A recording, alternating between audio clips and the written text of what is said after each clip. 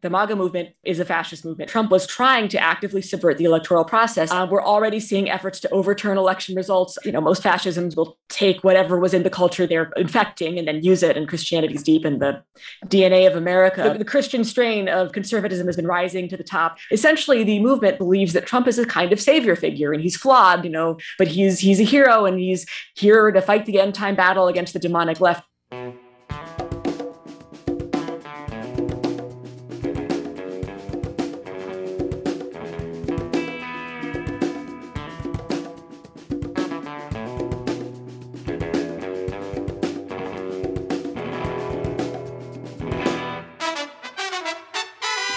Welcome to episode 125. 125 of the Refuse Fascism podcast, a podcast brought to you by volunteers with Refuse Fascism. I'm Sam Goldman, one of those volunteers and host of the show. Refuse Fascism exposes, analyzes, and stands against the very real danger and threat of fascism coming to power in the United States. 125. Thank you. Thank you for listening. Thank you for being on this journey with us as we engage, dialogue, and debate with a broad array of writers, scholars, legal experts, and people from different walks of life on the roots, nature, and trajectory of fascism in this country. Together, we are working on changing the way people think that prevents them from taking necessary action, helping people to look at uncomfortable truths and act with daring. Together, we are forging understanding and relationships aimed at preventing the consolidation of fascism. Thanks to everyone who goes the extra step and rates and reviews on Apple Podcasts, shares and comments on social media or YouTube. It helps us reach more listeners. And of course, we read everyone. Here are just a few from the past week responding to last week's show. From Apple Podcast, we've got the Mac69 writing Mama Rules. Being raised as a latchkey kid, you are doing my mother a great honor. We all came from a woman, so why can't we give them authority over their body and decisions? That was the Mac69. We have Money Haver, who wrote on Apple Podcasts, uplifting. While the themes are heavy and anxiety-provoking, I find this podcast actually relieves the stress I feel, the cognitive dissonance it takes to pretend a bunch of my neighbors don't want me to get shot at a protest is something I need a break from. And this is that break. Also, I subscribed, and they sent me a ton of Abortion on Demand without apology stickers, and I give them to everyone, and they are my favorite. Thanks, Money Haver. Kelly B. on Facebook wrote, "Thank you for what you do. I love the podcast. It helps me feel not so alone in my fear and anger." And via email, Lisa wrote, "This is an invaluable discussion filled with pertinent facts regarding history and government-mandated birth. Forced birth indeed endangers a woman's life, healthcare, and future. I encourage everyone to listen. A threefold action approach demands all of us go to our state legislatures, enlist voters to vote, and most importantly, to protest. Great job, Sam and Kate." So after listening to today's episode, go help us find more people who want to refuse fascism by rating and reviewing on Apple Podcasts and encouraging your friends and family who listen to do the same. Subscribe, follow, so you never miss an episode. And of course, continue all that sharing and commenting on social media. In today's episode, we share reflections from two members of the Refuse Fascism editorial board, Paul Street and Coco Das. They share from their individual perspectives, their thoughts on this milestone, this 125th episode, and the importance and mission of Refuse Fascism. Following that, we'll share an interview with independent journalist Lara Jadid, where she shares lessons from attending CPAC. But before that, I wanted to talk briefly about Biden's speech. Biden spoke at Independence Hall this past week. Independence Hall in Philadelphia, hailed as the birthplace of American democracy, where the Declaration of Independence and the U.S. Constitution were signed. He began the speech forcefully with the thesis that, quote unquote, equality and democracy are under assault, and that, quote, we do ourselves no favor to pretend otherwise, end quote. This after calling the philosophy of the MAGA movement, quote unquote, like semi-fascism. He ended the speech with a single word, democracy. I want to start by saying that stakes are extremely high. There is a fascist force in the United States, and We've been laying it out at Refuse Fascism for years. While personally, I disagree with Biden's diagnosis and solutions he poses in the speech, it was extremely significant that this speech was made. And we'll likely be talking more about it on future episodes. While the fascists demand that Biden apologize, the media treated this speech merely as part of a horse race, normal campaigning. Major networks, with the exception of CNN and MSNBC, did not air it, yet have given endless time to Trumpist grievances regarding the warranted search of Mar-a-Lago and giving increasing credence to people declaring Biden's speech was divisive or political. Meanwhile, Trump pledges vengeance if he returns to power. On some level, I just got to say, it was almost as if Biden had just realized that his opposition literally stormed the Capitol to prevent him from taking office, almost as if the people he had been and continues to reach across the aisle to only recently started calling for his imprisonment, whipping up crowds to openly threaten the lives of elected officials, from school boards all the way up to senators and cabinet members. Almost as if Trumpers had just now, this week, started committing mass shootings aimed at Black people, brown people, and Jewish people. But we know that they have known all of this. They've been up against it. They've accommodated it, conciliated to it, and they've even collaborated. And to be clear, no, I am not calling the Democrats fascists. I also want to say that that doesn't mean that the speech is hypocrisy or should be dismissed or written off. There is conflict and contention among those vying for power, and it's getting more intense. The fascists are knocking down the doors to power on a mission to impose their will. They aim to deny women's humanity, erase LGBTQ people, demolish the rule of law and any civil rights, and unleash the violence of radicalized white grievances across the land.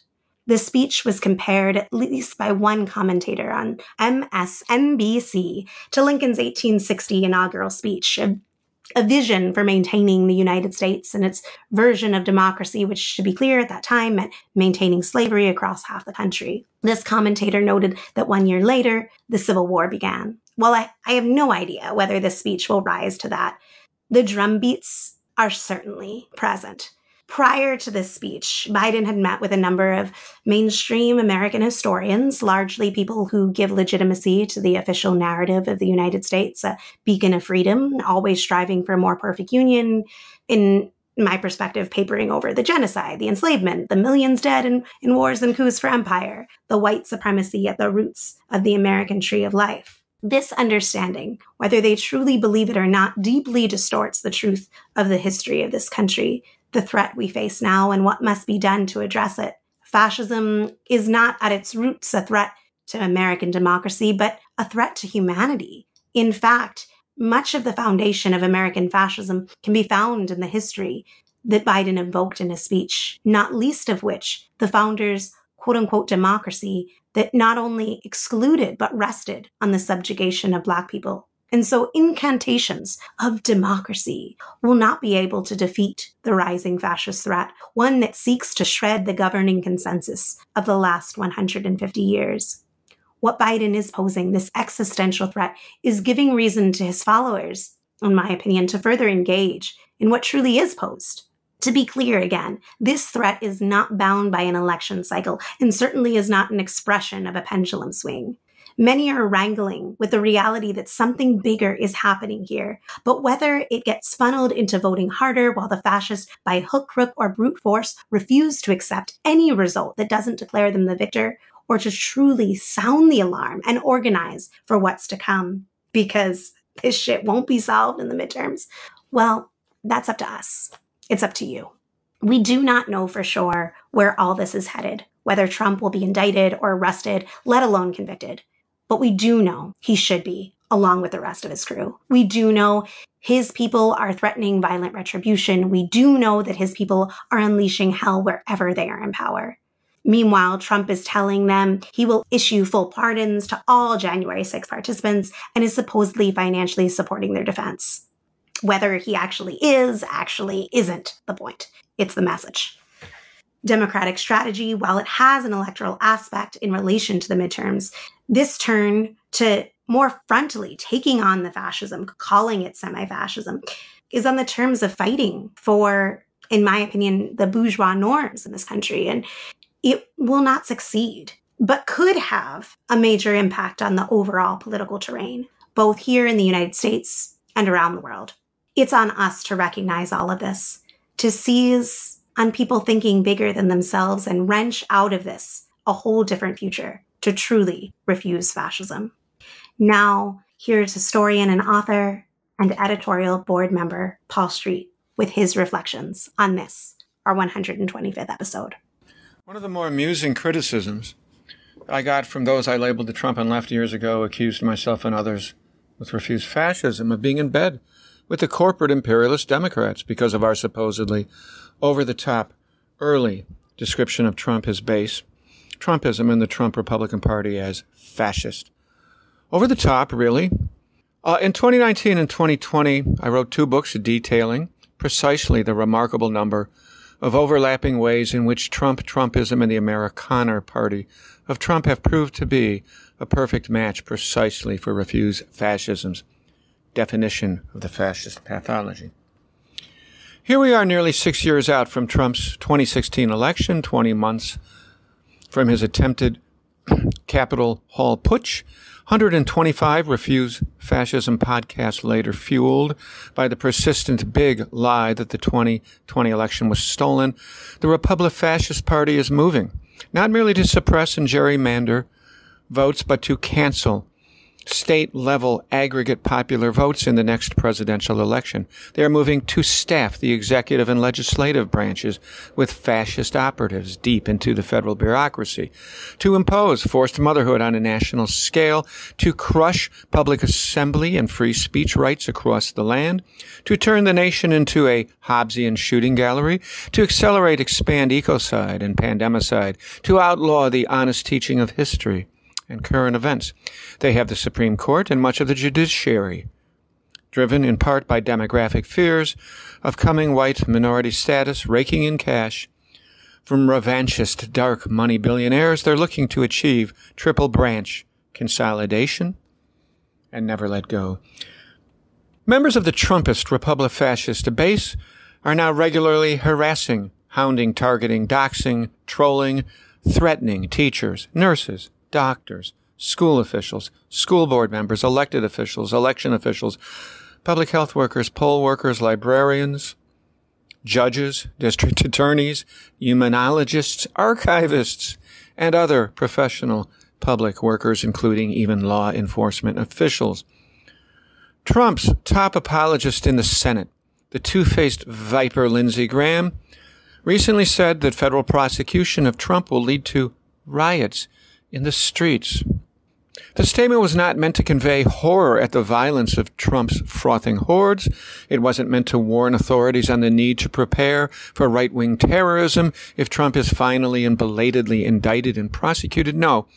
Graham's comment was meant to send the following message to the Department of Justice and to the Fulton County District Attorney. Try to impose the rule of law on our demented dear leader, and we will act to impose the rule of force on you. It's a flat-out fascist threat. Joe Biden calls MAGA Republicans, quote, like semi-fascist. There's no like or semi or about it. As for the charge that we're in bed with the corporate and imperial Democrats, really? Seriously? Refuse Fascism consistently and passionately has criticized the bourgeois Democratic Party of passive resistance for its electoralist, bourgeois, conservative enablement of the Republic Fascist. Refuse Fascism called from the start for Trump's removal through mass action in the streets, public squares. We called for mass action beyond the savagely time-staggered, big money, major media, major party candidate-centered electoral extravaganzas that are sold to the masses as the only politics that matters. We called for a mass politics beyond the tightly choreographed ruling class contests that take place within the killing confines of a minority-rule party and election system tilted far to the right of majority opinion. We called for mass protest, not just to get rid of Trump, but to set new terms in American political life, new terms that would discipline not only the rightmost major party, but also the dismal Democrats, new terms that would point toward a confrontation with the capitalist imperialist system that gives rise to fascism in the first place. We were correct, as current events demonstrate. I say this not so much to crow we told you so, though we did, but to suggest that an organization with such a strong grasp on what's happening in U.S. politics and why deserves increased attention going forward. The young Karl Marx's purported maxim that philosophers have tried to understand history, but the point is to change history, has always struck me as a false dichotomy. An ignorant monster can change history with a dirty bomb in Times Square, an AR-15 at the U.S. Capitol, or by selling nuclear secrets to Saudi Arabia. Those who want to change history in desirable ways that put humanity on a path to liberation need to study and understand history through both research and action. They need to dig in both to understand and make history in ways suggested by Refuse Fascism's founders and adherents, who themselves are engaged in a necessary learning process. We did not, after all, succeed in unseating Trump the way he needed to be unseated, and the fascist menace still stalks this land with the underlying oppression system that gives it life. A link to Paul's latest book is in the show notes. Now, here's Coco Das, frequent guest and guest host of this show and member of the Refuse Fascism editorial board. Refuse Fascism's Pledge to the People of the World, co-authored by me and Andy Z., appeared in the New York Times on November 9th, 2020, 2 days after Biden was declared the winner of the election. An election that Trump never conceded and instead turned into the big lie, which he has used to stoke violence and further harden a fascist GOP and fascist political base. This pledge was signed by many prominent people of conscience, including Cornel West, Noam Chomsky, Lily Wachowski, Chuck D., Alyssa Milano, and many others.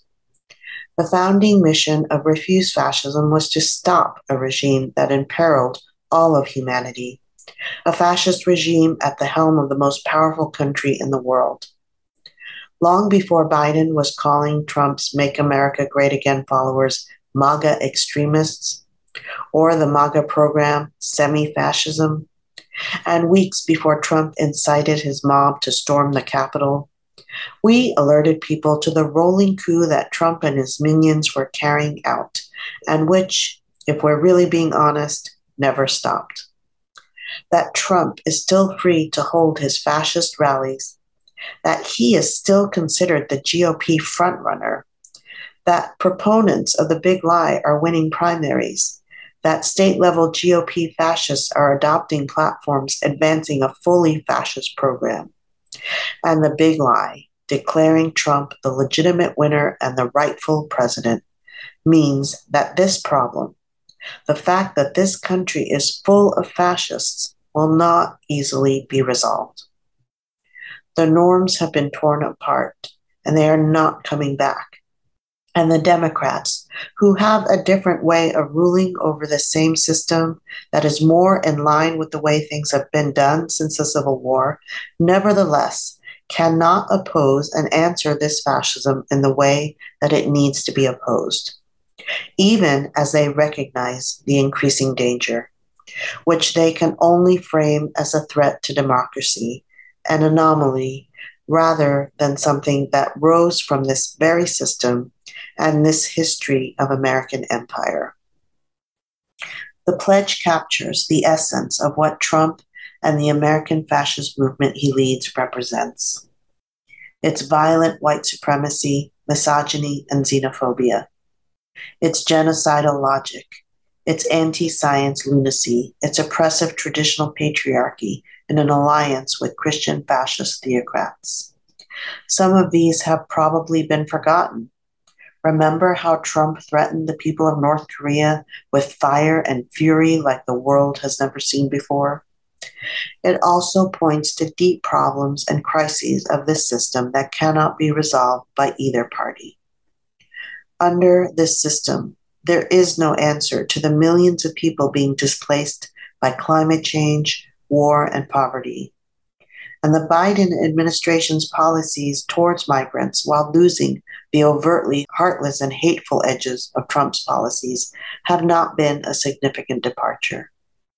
And under this system, the climate crisis, yes, even with the bipartisan climate bill, will continue to accelerate. These problems will require deeper investigation and deeper struggle over their root causes and their solutions. And some of these things were solidified as victories of the fascist movement. They have won the overturning of Roe v. Wade in their project of forced motherhood and female enslavement. This is one of the reasons why Refuse Fascism's mission to recognize the danger and drive out a fascist regime was the right mission, and why voting alone has never been enough. Half of humanity has been set back decades, forced into the role of breeders and incubators. It is shameful that we did not rise up to stop it at so many points when we, as a population, could have and should have. 6 years ago, 4 years ago, 4 months ago. When will we learn?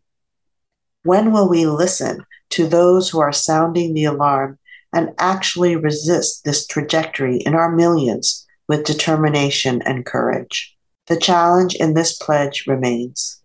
What will you do to stop the consolidation of fascism in this country? What will you do to refuse to accept a fascist America? You can follow Coco on Twitter at Coco_DOS. A link to the pledge she mentions is in the show notes. Now, here's my interview with Lara Jadid. Today, Trump, I think it was today, to be honest. Days are blending together, but not today. It was Friday. Trump posited that some bit of, the FBI is doing would warrant, in his words, not mine, declaring the 2020 election irreparably compromised, end quote, leading to a quote unquote new election immediately. And then Lindsey Graham, which I know this was yesterday, he said it Sunday, and it was said on Fox News last night, quote, if there's a prosecution of Donald Trump for mishandling classified information after the Clinton debacle, there will be riots in the streets, end quote. And then Trump shared the clip on his Truth Social website. And this, to me, is a perfect example for those who needed any more evidence that the GOP has further hardened as a party of Trump, a gutted, illegitimate fascist party of voter suppression, subversion, and it's not evident in this particular thing, but I'm sure we'll get into it later, Christian nationalism. So to help us walk through the fascist threat, I am so happy to welcome freelance journalist Lara Jadid, who writes on a wide range of topics, but can often be seen writing about the American far right and has been published by New Republic, New York Magazine, Rolling Stone, and many other outlets. Lara is going to help us unpack CPAC and the fascist shitstorm that is whipping up and gunning up for civil war. I'm going to mainly be bouncing off thoughts inspired by Lara's piece in the New Republic titled CPAC's 4-Day Sermon of Unrelenting Fear Has Set Trumpism on a New Path. Sorry for that mouthful. Welcome, Lara. Thanks Great to be here. Before we get into it, I had to tell you that I thought it was such a wonderful, nice touch to call Steve Bannon scabrous, since, it really is true from the inside out. So it is incredible. You don't always get somebody who looks the way they are, but Steve Bannon is that rare moment where just literally speaking, he's perfect. Yeah. So I wanted to start with your recent piece from earlier this month focused on CPAC. For those who don't know, it's the Conservative Political Action Conference. And you particularly talk about the most recent one that happened in early August in Dallas, Texas, where speakers ranged from J.D. Vance to Mike Lindell, Father Frank Pavone, Viktor Orban, Trump himself, skateboarder Taylor Silverman. Can you tell listeners a bit more of an overview of what CPAC is, what it does, and is there something that is sticking with you about what it's become? So CPAC there's 2 of them a year now. There used to be just 1 of them, but is the biggest conservative gathering that happens in America every year. And that's not necessarily Republican, although more and more it's the same thing, but it's the conservative wing of the Republican Party very specifically. Mitch McConnell is not invited to CPAC. Mitt Romney is not invited to CPAC, although 10 years ago, Mitt Romney was the winner of their straw poll for presidential nominee. So it's slid quite a bit over the last few years. And I think that's something that I've noticed. This is my third CPAC. I've been to the one in Orlando. I went 2021 and 2022. And the party is definitely moving in a direction. It is not standing still. In 2021, it was a party, this was a little over a month after January 6th. And it was unclear what was going to happen with the Republican Party. Up until about a week before, Mike Pence was scheduled to speak as a keynote speaker, and Donald Trump wasn't invited. That changed last minute. Trump spoke. Mike Pence did not go. And I feel like that was actually the moment that, as you just said, they cemented themselves or began to cement themselves as the party of Trump. And that has accelerated. We saw it more in Orlando in February of this year, 22, and we really saw it full volume in Dallas this year. It's a three and a half day event. Everyone they feel like is important will speak at it. It's a place where you network, you schmooze. Anyone who wants to be anyone in the conservative movement is there. Was there anything that, you talked about what stood out to you in terms of the change a bit, but I was wondering whether there was anything that surprised you? Well, you touched on this a little bit earlier as well. I was a little bit surprised at how much Christianity there was in Dallas. And maybe I shouldn't have been, because I feel like the Christian strain of conservatism has been rising to the top, really in a very disturbing manner recently, but it's happening faster than I thought it would. There were a lot more booths in CPAC Central, which is kind of their like merch room, that were Christian, really very aggressively Christian than I had ever seen before. A lot of the speeches very aggressively promoted that in a way that they kind of just assumed everyone would be evangelical in the room. Something that wasn't necessarily a total surprise that I think is worth mentioning. Every time I've been to CPAC so far, it seems like every speaker kind of gets memo to like put something in their speech. Everyone has the one thing. In 21, it was cancel culture. In 22, it was everything was woke. Orlando 22. This time in Dallas, it was a little quip about trans people. Everyone had to say something about how trans people weren't valid, or there's only two genders, or, the attack helicopter joke, something. And that was a very disturbing trend to me. I think we've seen that elsewhere, but it's definitely the party line. Yeah, I'm nodding my head as Laura's talking because it was something that I noticed, I was not there, but from reading multiple things. And I think part of it was, when they had Orban as the speaker, that in and of itself, to me, was really centralizing, whether you want to call it Christian nationalism, whatever you want to call it, this ideology to the center of this convention.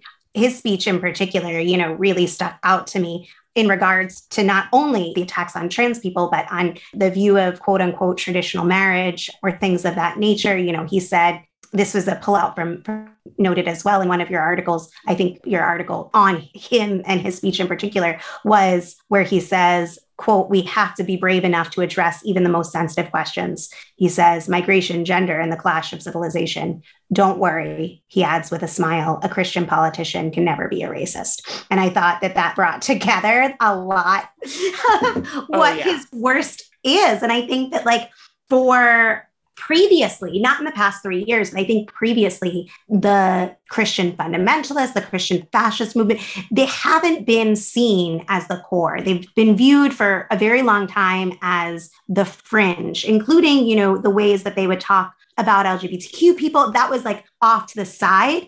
And now, as you're saying, I feel like it's something that they need to have in their speeches, in their campaigning. It's their brand. It's the core of their appeal and their program. Is that a fair assessment, you think? No, it seems like that's happening. But I do feel like there was a time where the Republicans had decided that gay marriage wasn't a winning issue. I don't think they ever changed their minds on it, but I think they decided that it wasn't going to work for them. And it seemed like it was settled. And now they're seeing an opportunity to reverse that. I think that the trans stuff, I think we're seeing how they opened the door with that. I mean, they started with things like, look, we think trans people are valid. We just think we have some concerns about sports. And then that, has got us to this point where we're banning gender therapy for children and for now for adults. I mean, this is how it happens. And I mean, they see an opportunity. They're walking through that door. I don't necessarily think that it was preordained, although very likely, since most fascisms will take whatever was in the culture they're infecting and then use it, and Christianity's deep in the DNA of America. But the alt-right movement in 2016 was almost anti-religious. They weren't religious at all. And now you're seeing that being replaced with the trad caths, and the evangelicals are coming in from a different angle. And yeah, I mean, it seems like the Christian strain is winning out. It would be a whole separate conversation, but I do think that there's also, as you're saying, like what has most traction in this country, in the roots. And I also think that they are the most organized and easily mobilized section. So I think that that's probably a factor. Reading your article, it's chilling, as you describe, not just some of the policies and outlandish stories that attendees tell themselves at this event, but also compare this one to the previous ones you reported on. And one thing that stood out to me was where you wrote, quote, "The first time I saw Donald Trump speak live was at CPAC 2021. Not 2 months after January 6th, the Republican Party in shambles stood shell-shocked at a crossroads. A week later, Mike Pence had been a keynote speaker and was not on the program at all. But the party had at last made its choice, and Trump drank in the adoration of the crowd like a man dying of thirst. His speech was raw and riveting. This time, the third time, I felt like I was watching an entirely different person. Dilettante who, after 76 years on Earth, finally decided to get serious. Trump's speech still wanders, but it now wanders with a purpose. On the subject of Antifa, he reflects that he isn't supposed to send the National Guard into states to put down violence without permission from state governors, but Democrats never seem to want to ask for help. I think the next time either we're going to go for a quick change or we're going to send them in," he muses, end quote. The way that I see things unfolding is that Trump and the fascist core that surround him have learned from the failure to hold on and are taking steps to make sure that next time they win. And I'd like to hear, your thoughts on this. And in particular, if you could talk a little bit more about what you saw as escalating or intensifying, what, if anything, you can report on in terms of policies that the GOP is implementing locally or nationally in order to fight this next battle. I think that the big difference on a kind of a bird's eye scale is, in his first term, Ivanka and Jared Kushner and their kind of moderate, I use that in big air quotes, moderate faction, had a kind of a restraining influence on Trump. He was not listening. Steve Bannon got kicked out of the White House. He was not listening to the most radical end of his party. And I think the way he sees it is that his moderation is what lost him the White House. He could have clung to power if he just listened to the aggressive people a little bit earlier. And I think what you're seeing is a Trump who will never make that mistake again. I also think that the Christians have gotten through to Trump. They've made him realize what they can offer, which is specifically, I went to Michael Flynn's Reawaken America tour earlier this year, which is a real interesting conglomeration of basically QAnon, but Christian. That's a whole other conversation we could have. But essentially, the movement believes that Trump is a kind of savior figure, and he's flawed, but he's a hero, and he's here to fight the end time battle against the demonic left. And I mean, Trump eats that up with a spoon. I mean, of course he wants to be someone's savior. He loves it. Essentially, the movement believes that Trump is a kind of savior figure, and he's flawed, but he's a hero, and he's here to fight the end time battle against the demonic left. As far as policies, I mean, a lot of this stuff with the election integrity laws they're attempting to pass, the Supreme Court decision that may come down next summer that will decouple electoral boards from the popular vote of any given state would allow Trump to basically do what he tried to do legally, which is send alternate slates of electors for states he didn't win. We're already seeing efforts to overturn election results. I mean, in Kansas, where the abortion prohibition was overturned, I believe like a 20-point gap, there were people talking about how that was election fraud. That's what they're going to do. Anything that they don't like is going to be election fraud. And then once they get in, Steve Bannon talked a lot about Schedule F, which is something that got a bit of news and I think needs to get a lot more. Trump quietly signed this into law right before he left. It would basically allow whoever was president to reclassify any civil servant who has anything to do with public policy, which is just about all of them, as Schedule F employees, and they could then be fired at will. Right now, there's a lot of job protections for them, which allows you to have a continuous core of civil servants who are basically allowed to pass their expertise forward and also act as a stopgap against extra-legal adventurers like Donald Trump. If he was able to pass this, he would be able to do things like gut the FBI, which is what he's talking about. And I'm no fan of the FBI, but I think that the FBI would get under Trump would be worse even than the one we have now. So I think those two things combined, it's a very long answer, but that is what I see happening. No, I think that's really helpful. And I had written down about Schedule F and wanting to talk to you about that because I don't think it has been talked about as much as it should be. I don't think people know about it. And you kind of gave, an overview of it, a plan to allow the executive branch to fire tens of thousands of federal employees so that they could be replaced by loyalists. And I was wondering if you had thoughts on whether they'd really be able to do this. Like, is this a real thing that you think could go through? I mean, it's an executive order. I'm not sure about the legality of it. I'm not a lawyer, full disclosure. I'm also not sure it matters. The Supreme Court is Trump's Supreme Court for a generation, barring some kind of absolutely insane coincidence. So regardless, it could go through. The only way that this could stop would require in itself, I think, extra legal resistance, which would, be what I would hope would happen. But to me, it looks pretty grim. I think this is a very real possibility. If Trump wins, he would have to win to implicate Schedule F. But if he wins, there's no reason he wouldn't do that. And how much of a difference did it make to have, during the Trump years, non-fascist government employees working under the Trump administration? Can we look at certain things that they prevented from happening as an example of why they're going so forcefully towards this approach? Yeah, I've been listening to the January 6th hearings, although I have very little hope that they'll accomplish much, but it's interesting. And, a lot of the story of what led up to January 6th, which to me is much more interesting than the day of the coup itself, you see these moments where Trump was trying to actively subvert the electoral process. And oftentimes it would be just a couple people, sometimes Trump appointees and sometimes not, who were just like, no, you can't do that. And the bureaucracy grinds very slowly, which can be very upsetting. But in a situation where somebody has a limited amount of time to overturn an election, that can actually be a huge advantage. And then, of course, you also see things like this raid on Mar-a-Lago recently, this FBI raid on Mar-a-Lago. There is a huge outcry within the conservative community to not just fire the leaders of the FBI, but this idea that the agents who did this have betrayed their country by not saying no, that they should be named. There are people who are promising to drag them up in front of Congress and make them account for themselves if they win the House. I don't know if that's going to happen, but they'll try. This is the kind of thing where every civil servant would think twice about going against anything that might happen in the future. And that's the kind of unknown danger that could mean a lot of different things. That introduces a whole dimension of chaos into this that I don't like. What you just were talking about made me think of something that I've seen a lot on social media is, liberals, progressives, people on the left, however they want to see themselves, looking at the far right Trumpists who have been attacking the FBI and saying, what happens to the Blue Lives Matter? What happens? And seeing it as hypocritical. And I think that misses the point. But I was wondering, how do you think we should be making sense of this really, as you were saying, like vicious attack? They want to just destroy individuals' lives and in fact, a whole institution because of this. And I'd love to hear your thoughts on it. No, I think you've hit it on the head. And it's a little bit upsetting to me how people are kind of missing the boat on this. I actually had the opportunity to write an article for Talking Points Memo very recently about you can be Blue Lives Matter and against the FBI and not be a hypocrite. The thing is, you're looking at this like an ideological thing, or not you, but people who think this are looking at this as an ideological thing. It's not. This is a power thing. It's pragmatic. Police are on the side of Trump. Police unions overwhelmingly supported Trump in 2020.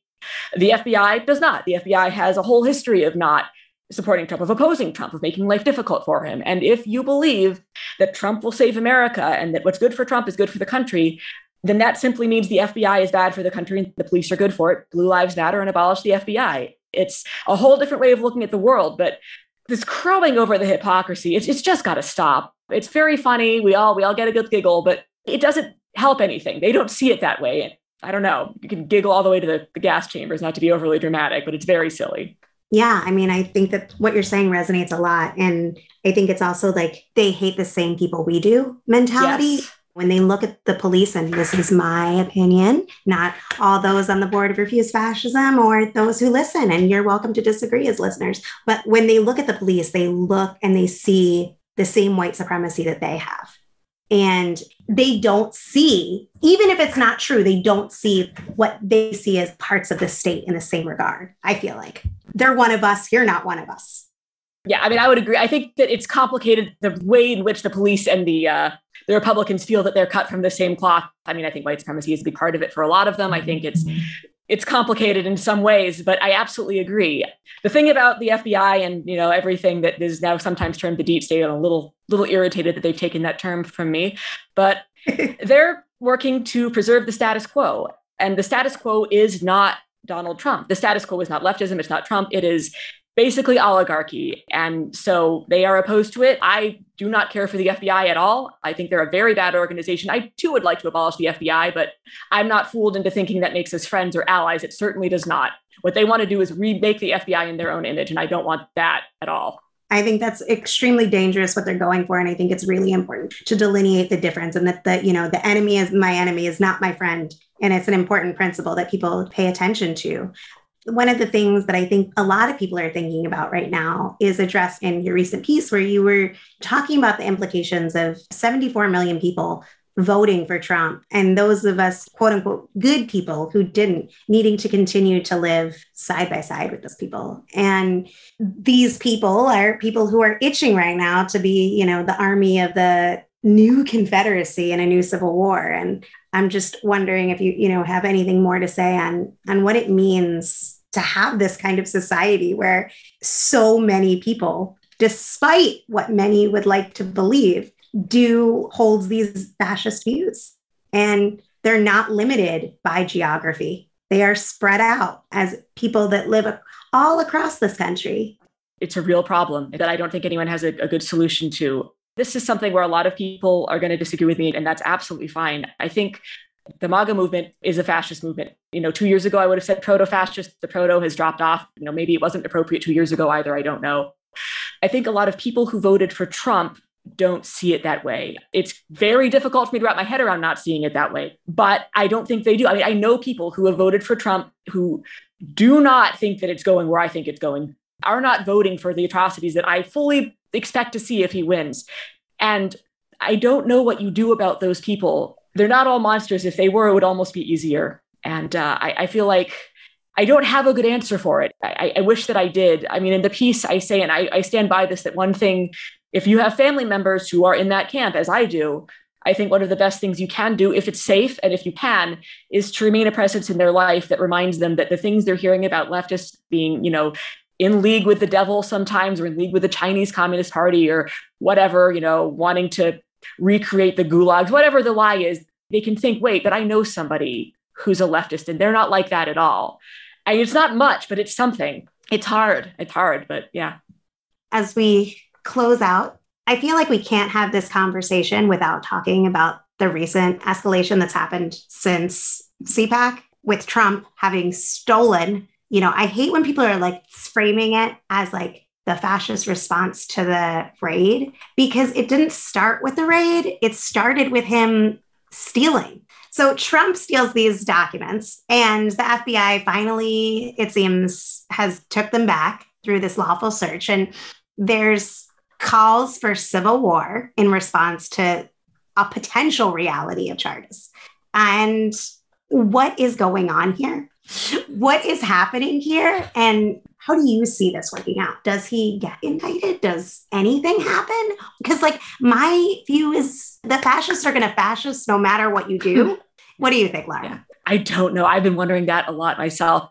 It feels like an impossible situation. It feels like no matter what happens, making Trump a martyr is dangerous, especially in a movement heavily influenced by Christianity. Making martyrs is never a good idea. Also, he stole classified documents, and this could be a chance to prevent him from running in 2024, which I do think would be a good thing. I don't know what the good outcome here is, or if there is a good outcome. I worry about it a lot. Once the FBI starts moving against someone, it feels to me like that indicates some kind of coordinated plan to do something. And I think whatever that is, we'll see it soon. These people love to talk about civil war and the tree of liberty needing to be watered with blood, et cetera. And it's all talk right up until it isn't, which we saw on January 6th. And earlier we saw in Charlottesville. And the two are, I think, related for a lot of reasons. But one is, in the wake of Charlottesville, it really dampened the alt-right for a very long time. They didn't come back and do that again for a while, for a year or two. And then they came back and it was worse than before, and it culminated in January 6th. And then once again, we're in this phase where they've calmed down for a year or two. And it's been about a year and a half. We're about due for a resurgence of that. So we'll see. I think that if we see it, we'll start seeing smaller demonstrations, like the kinds of things that we saw in places like Oregon and Washington, D.C. in the lead up to January 6th. I'll think that's what we'll see. And that's how we'll know if this is, something to worry about. I wanted to close by asking if there's anything that we didn't touch on that you want to take a moment to myth bust, to mention, to bring people's attention to. I mean, I feel like we covered so much. The one thing that I'll say, which I say whenever I can, is that the way the culture war works is very interesting. And it doesn't seem like the most pressing issue to a lot of people. I think that the trans issue is maybe the most important thing right now. I think that our trans siblings are in a great deal of danger. And I think that that is the road through which the conservatives and the far right are getting to regular people, getting to centrists, this squeaky transphobia that people feel they're playing on it. And I think that one of the most important things that we can do is to stand up for trans people right now in any way we can. Be vocal, talk to people you know, be an ally. It's never been more important. Well, I want to thank you, Lara, for sharing your perspective, your journalism, your curiosity about this topic, and your passion to see this fascist movement knock off its tracks. You can read more from Lara by visiting larajadid.com and following her on Twitter at larajadid. It's been an absolute pleasure talking with you, and thank you so much. Over the past 125 episodes, we are proud to have established with you a strong community of people who care enough about the world to confront the fascist threat head on at this epic juncture. I want to take a moment to ask you to take one step out and grow at the base of listeners, share, discuss, and contribute to this fight to refuse fascism. We want to hear from you, share your thoughts, questions, ideas for topics or guests, or lend a skill. Tweet me at Sam B. Goldman, or you can drop me a line at Samantha Goldman at refusefascism.org, or leave a voicemail by visiting anchor.fm/refuse-fascism and hitting the message button. Want to support the show? It's simple. Show us some love by rating and reviewing on Apple Podcasts or your listening platform of choice. And of course, follow, subscribe, so you never miss an episode. Chip in to support our pod and content creation to help people understand and act to stop the fascist threat. Whether you can give $25 or $125, it makes a difference. Support this independently produced show by donating via the refusefascism.org website. Just hit that donate button. And thank you to Richie Marini, Lena Thorne, and Mark Tinkelman for helping produce this and the 124 previous episodes. Thanks to incredible volunteers, we have transcripts available for each episode, so be sure to visit refusefascism.org and sign up to get them in your inbox each week. We'll be back next Sunday. Until then, in the name of humanity, we refuse to accept a fascist America.